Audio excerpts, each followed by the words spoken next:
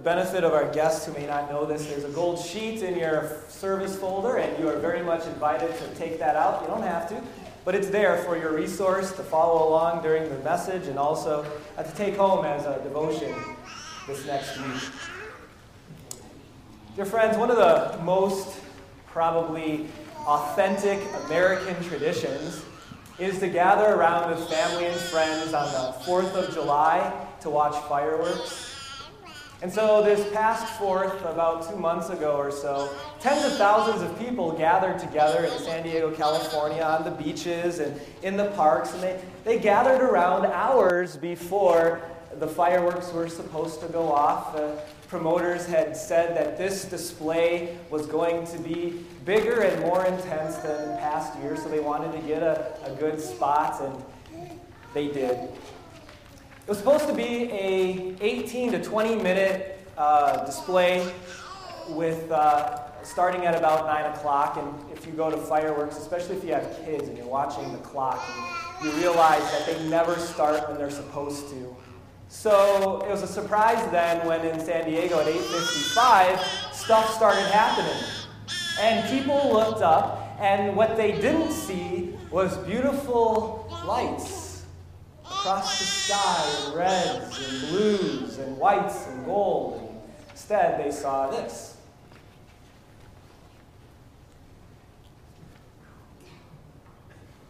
They saw what appeared to be a gigantic flamethrower shooting fire into the air. And 15 seconds, not later, not 20 minutes, the patriotic music kept playing, but the show was over, except for some mushroom-looking clouds that hung over the black sky at the time. Many of you have probably heard about this on the news, but a glitch is what happened in the computer system, kind of a big one, that caused $150,000 worth of fireworks to launch all at the same time, so that $150,000 worth of fireworks were spent in about 15 seconds. Here's the thing with fireworks. You can't do it over. The operator couldn't, say, hey, let's back up the tape. Let's try this again. Once you light a firework and it goes up in the sky and gives its burst, you're kind of done with that one. It's over. As I was studying over the last month for this series, I was thinking about that day. I thought about, that's kind of the way it is with our earthly lives. You have one burst, one opportunity to shine. And yes, along the way, you can change things to make them better. You can, change perspective so that it's more in line with where it should be. Absolutely. But can you ever do second grade over? Can you ever do your college years over? One chance. One burst. And just like last week, I don't share this with you to depress you. I share this with you because there is awesome opportunity right now for you and I, who still have years left, to use it, to not waste it, but to use it according to God's plan and God's purposes. And so last week we started off by taking a look at Moses, who had 40 years to think and wander. 40 years to just kind of think, to follow God, to think about what life is all about. And what he taught us last week is, through God's inspiration, is that we so often look at our lives through the context of birth and death, the two dates that we have on our gravestone. And that tends to be the whole context of how people look at their lives. But Moses said, he asked us to consider that actually existence is from everlasting to everlasting. Remember that big long string that we had? There's a much bigger story than your 70, 80 years. There's a much bigger context against which we should view our lives. And it's in that context, God's story, that we find real meaning and significance in all of our lives. And in fact, Moses had us sort of consider a prayer. And this week, it's started to become a part of my daily prayer life. I hope it becomes a part of yours too. It's real simple. It's just this. Lord, teach me to number my days. Lord, it's a prayer right in there. Teach me to number my days, to view today in view of the end, to view today in the view of eternity and of heaven and of all the purposes that God has given to us. So this week, we're getting a little more specific. This week, as we now dig down over the next 4 weeks, we're going to talk about different aspects of life. Today, especially work.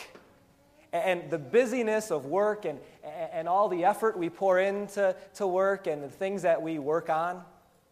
And to do that, we're going to, for the next 2 weeks, look at Solomon. A little bit of background about him. King Solomon was the third king of the nation of Israel. He reigned during really the glory days of Israel. Things were never better in Israel than they were under David and then under Solomon.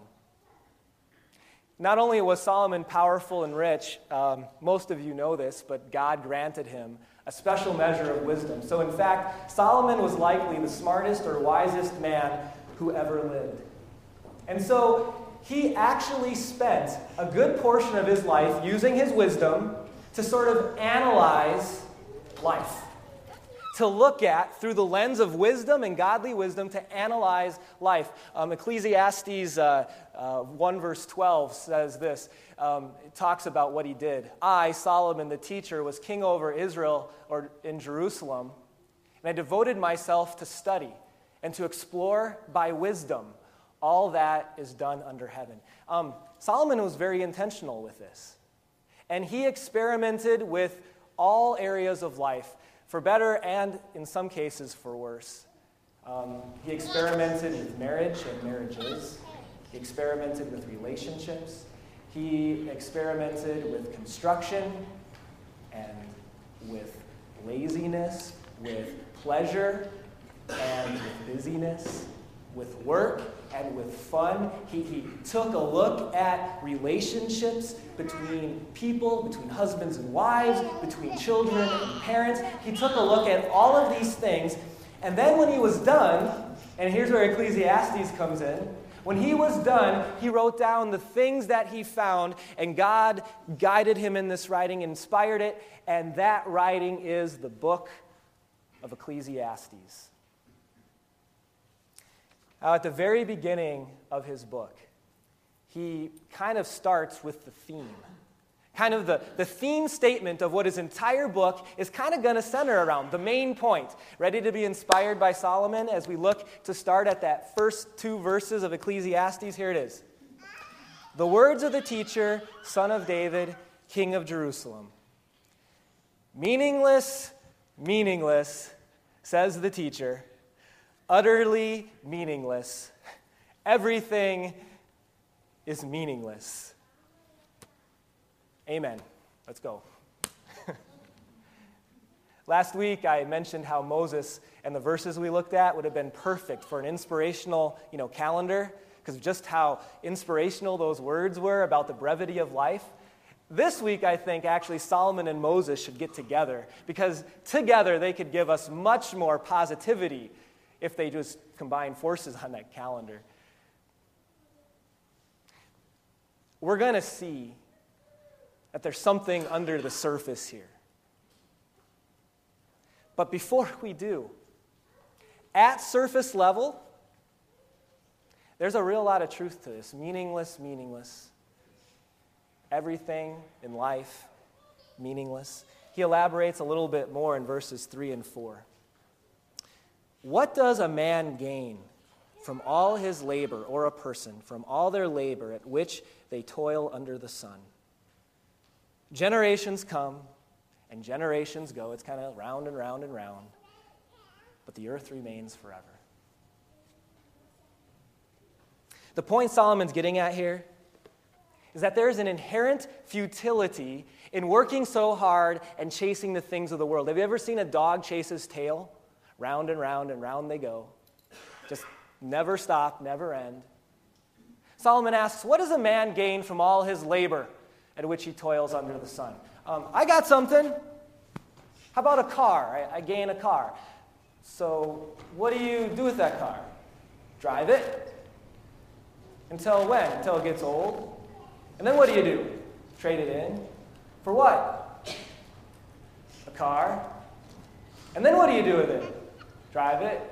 And then what? Trade it in. For what? A car. See the dog? Round and round and round the generations go, chasing after the wind, as Solomon will say too. There's a very futile, circular pattern to chasing the things of this world. It's true with cars, it's true with computers, it's true with homes, it's true with iPads and iPhones. Hey, by the way, did you know the new iPhone 5 is coming out in about a week? So what that means is if you have an iPhone 4, you have about one more week to be cool. And then you're not as cool as you were. But don't worry, because round and round we go, and the iPhone 6 will come out in about a year, and then those people won't be cool either, and you'll have your chance to be cool again.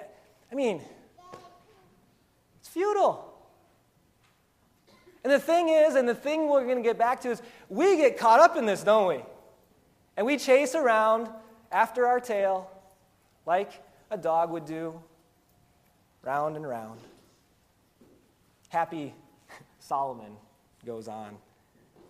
Our text for today, verse 17 of chapter 2. So, next one, please, Julia. So I hated life, because the work that is done under the sun was grievous to me. All of it is meaningless, a chasing after the wind. I hated all the things I had toiled for under the sun, because I must leave them to the one who comes after me. Parents, you can look at your children. I don't know, what does the future look like for your stuff? I don't know. Who knows whether he will be a wise man or a fool? Yet he will have control over all the work into which I've poured my effort and skill under the sun. This too is meaningless. So, for Solomon, his heart began to despair over all the toilsome labor under the sun. For a man may do his work with wisdom, knowledge, and skill, and then he must leave all he owns to someone who's not worked for it. This too is meaningless and a great misfortune.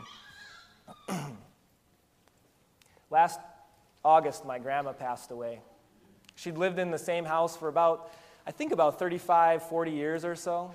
And so because we had to sell it, or my dad and his sister did, they had to clean it out. And it was amazing the things that they found. Every drawer filled, every nook and cranny with stuff in it, every cabinet filled. I was talking to my dad about this a couple days ago. They found 40 years worth of photograph negatives. Now, if you're 25 or younger, you don't even know what that is, but 40 years of them my grandma saved. Cupboards in the basement filled with old appliances and telephones that no longer worked. I don't know, maybe you'll need a part for another one sometime, don't throw anything out. Closets filled with dresses, most of them not in style, but you never know when they might come back in. Guess what happened to most of it? They threw it out, sold it. It's not that they didn't love my grandma. They just didn't love her stuff as much as she did, or as much as they loved her. Solomon says, working after all of these things that we cannot even keep, much less pass down to kids or to people who aren't probably going to find the same value in them anyway. There's a futility there. There's a chasing after the tail. Meaningless, he says. And through the book of Ecclesiastes, he goes on and on and on about life and about the things that he found. And if you're young and you read through Ecclesiastes or are listening to this sermon, you're like, oh my goodness, why is this even in the Bible? It's just so depressing. And if you're older, you're probably like, I knew it. That's how I felt. I've lived long enough to have seen that, and Solomon is exactly right. I work so hard for things, and it just never satisfies. Solomon's a smart guy. He's saying exactly what I've felt, what I've found. And yet, what happens? We still get caught up in it, don't we? We still get caught up in that chase. Now, I want to be clear. Don't misunderstand Solomon. He's not saying you can't enjoy life. I mean, God gives you the things of life to enjoy life. But it's all about perspective. It's not a matter of enjoyment. Don't get him wrong. It's a matter of pursuit. It's not a matter of any time being spent on the things of this world. It's a matter of how much time is spent pursuing the things of this world. It's not a matter of earthly blessings being in our lives. Some of you are blessed beyond belief. Don't feel like that's sinful or something. It's a matter of earthly things consuming us and our time and our lives. And every single one of us have to confess that we at times have been chasing our tail, that we at times have wasted the time that God has given us by chasing after things that are meaningless, that don't have lasting value, of being consumed by the chase, a wild goose chase where there is no goose, and you'll never find it.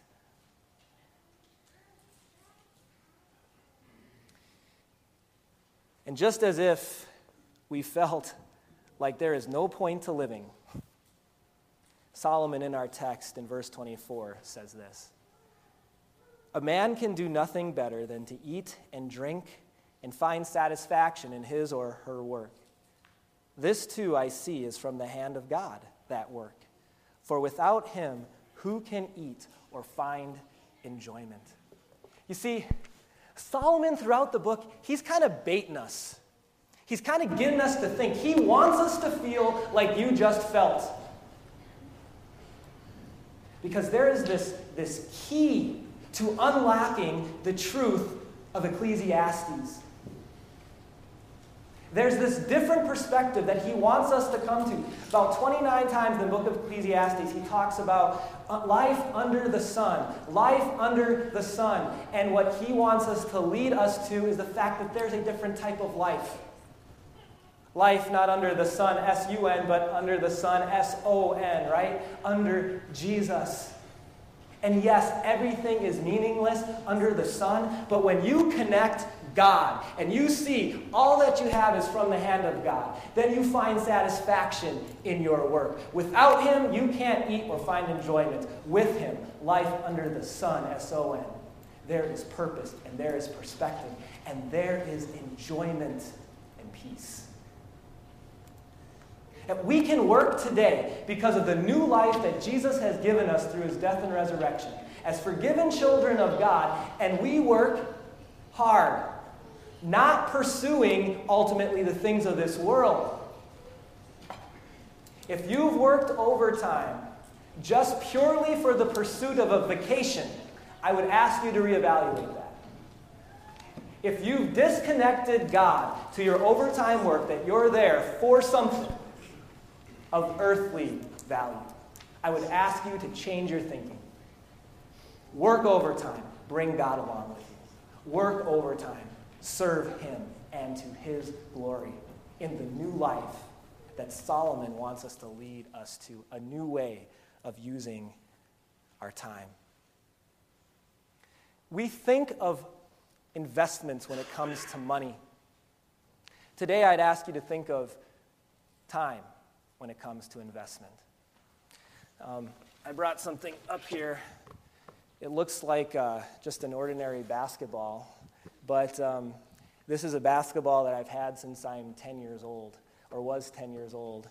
And nothing unique about it except that it's like a bald tire. It's worn down. All the little dimples no longer are up there, and it slips through your hands quite easily. The reason why it's like this is because behind my house, when we lived in Beaver Dam, Wisconsin, there was a basketball court there, and I would spend hours upon hours upon hours dribbling, shooting, working on my game. Truth is, I got better. The truth is, I can hold my own at men's league basketball on Tuesday nights. I'm not the worst one out there. I won't tell you who is. It's not me. But I've often looked at this basketball that now my son uses at times, and I think and I wonder, and this is a reason it will never get thrown out. In retrospect, was it time well invested? I learned some things through sports. In retrospect, is the return on my investment that I'm okay at men's basketball league at Century Junior High? Is that a good return? In retrospect, would I maybe use some of my time a little bit differently? Yeah. How do we work for the Lord? There's lots of ways at the job you are now at. Here's one that I want you to think about.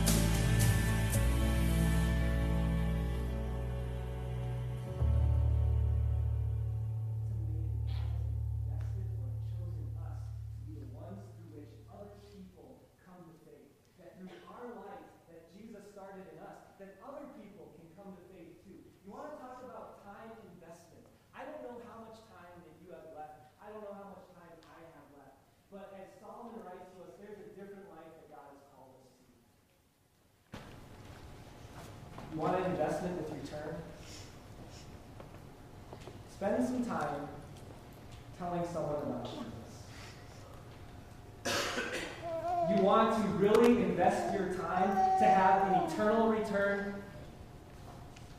Schedule your time that you might more be a light.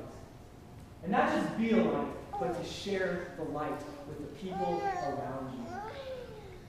Young people, I'd ask you to consider this when you think about what you're going to do with your life. Don't just ask the question, how can I make the most money? Okay? God will take care of it.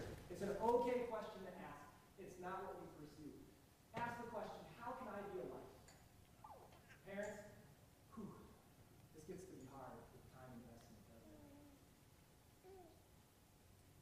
But I implore you today, if you have young children or young grandchildren, don't trade your relationship with your kids for hours at a job that someone else can have somewhere else. Don't trade these years of influence where you are the molders of your children's faith. That is the work that God has called you to do. Don't trade that time, that influence, that one firework opportunity for buying a car someone else is going to drive, or a vacation someone else can take, or a house that someone else is going to live in. And people of Bethlehem, if you're a new person here, or a young person, don't ever think that the kingdom of God, the body of Christ, doesn't need you. We do, and there are so many opportunities out there that you're in today to invest time for eternal benefits. If you are someone here who's an older member, or older in age, don't ever think that it's time to pass the baton. You know when the time to pass the baton is? When you're in heaven, okay? And yes, your role may change. But if you are not serving God because you think you're too old, think again. Or you've been here too long, think again. God has called every one of us each day to invest our time. And when you think of Solomon, okay, as we close, when you think of Solomon, there is none of us are richer than he was. For a time, he had 25 tons of gold a year, which is about $600 billion in our currency, okay? A year, okay? No one's richer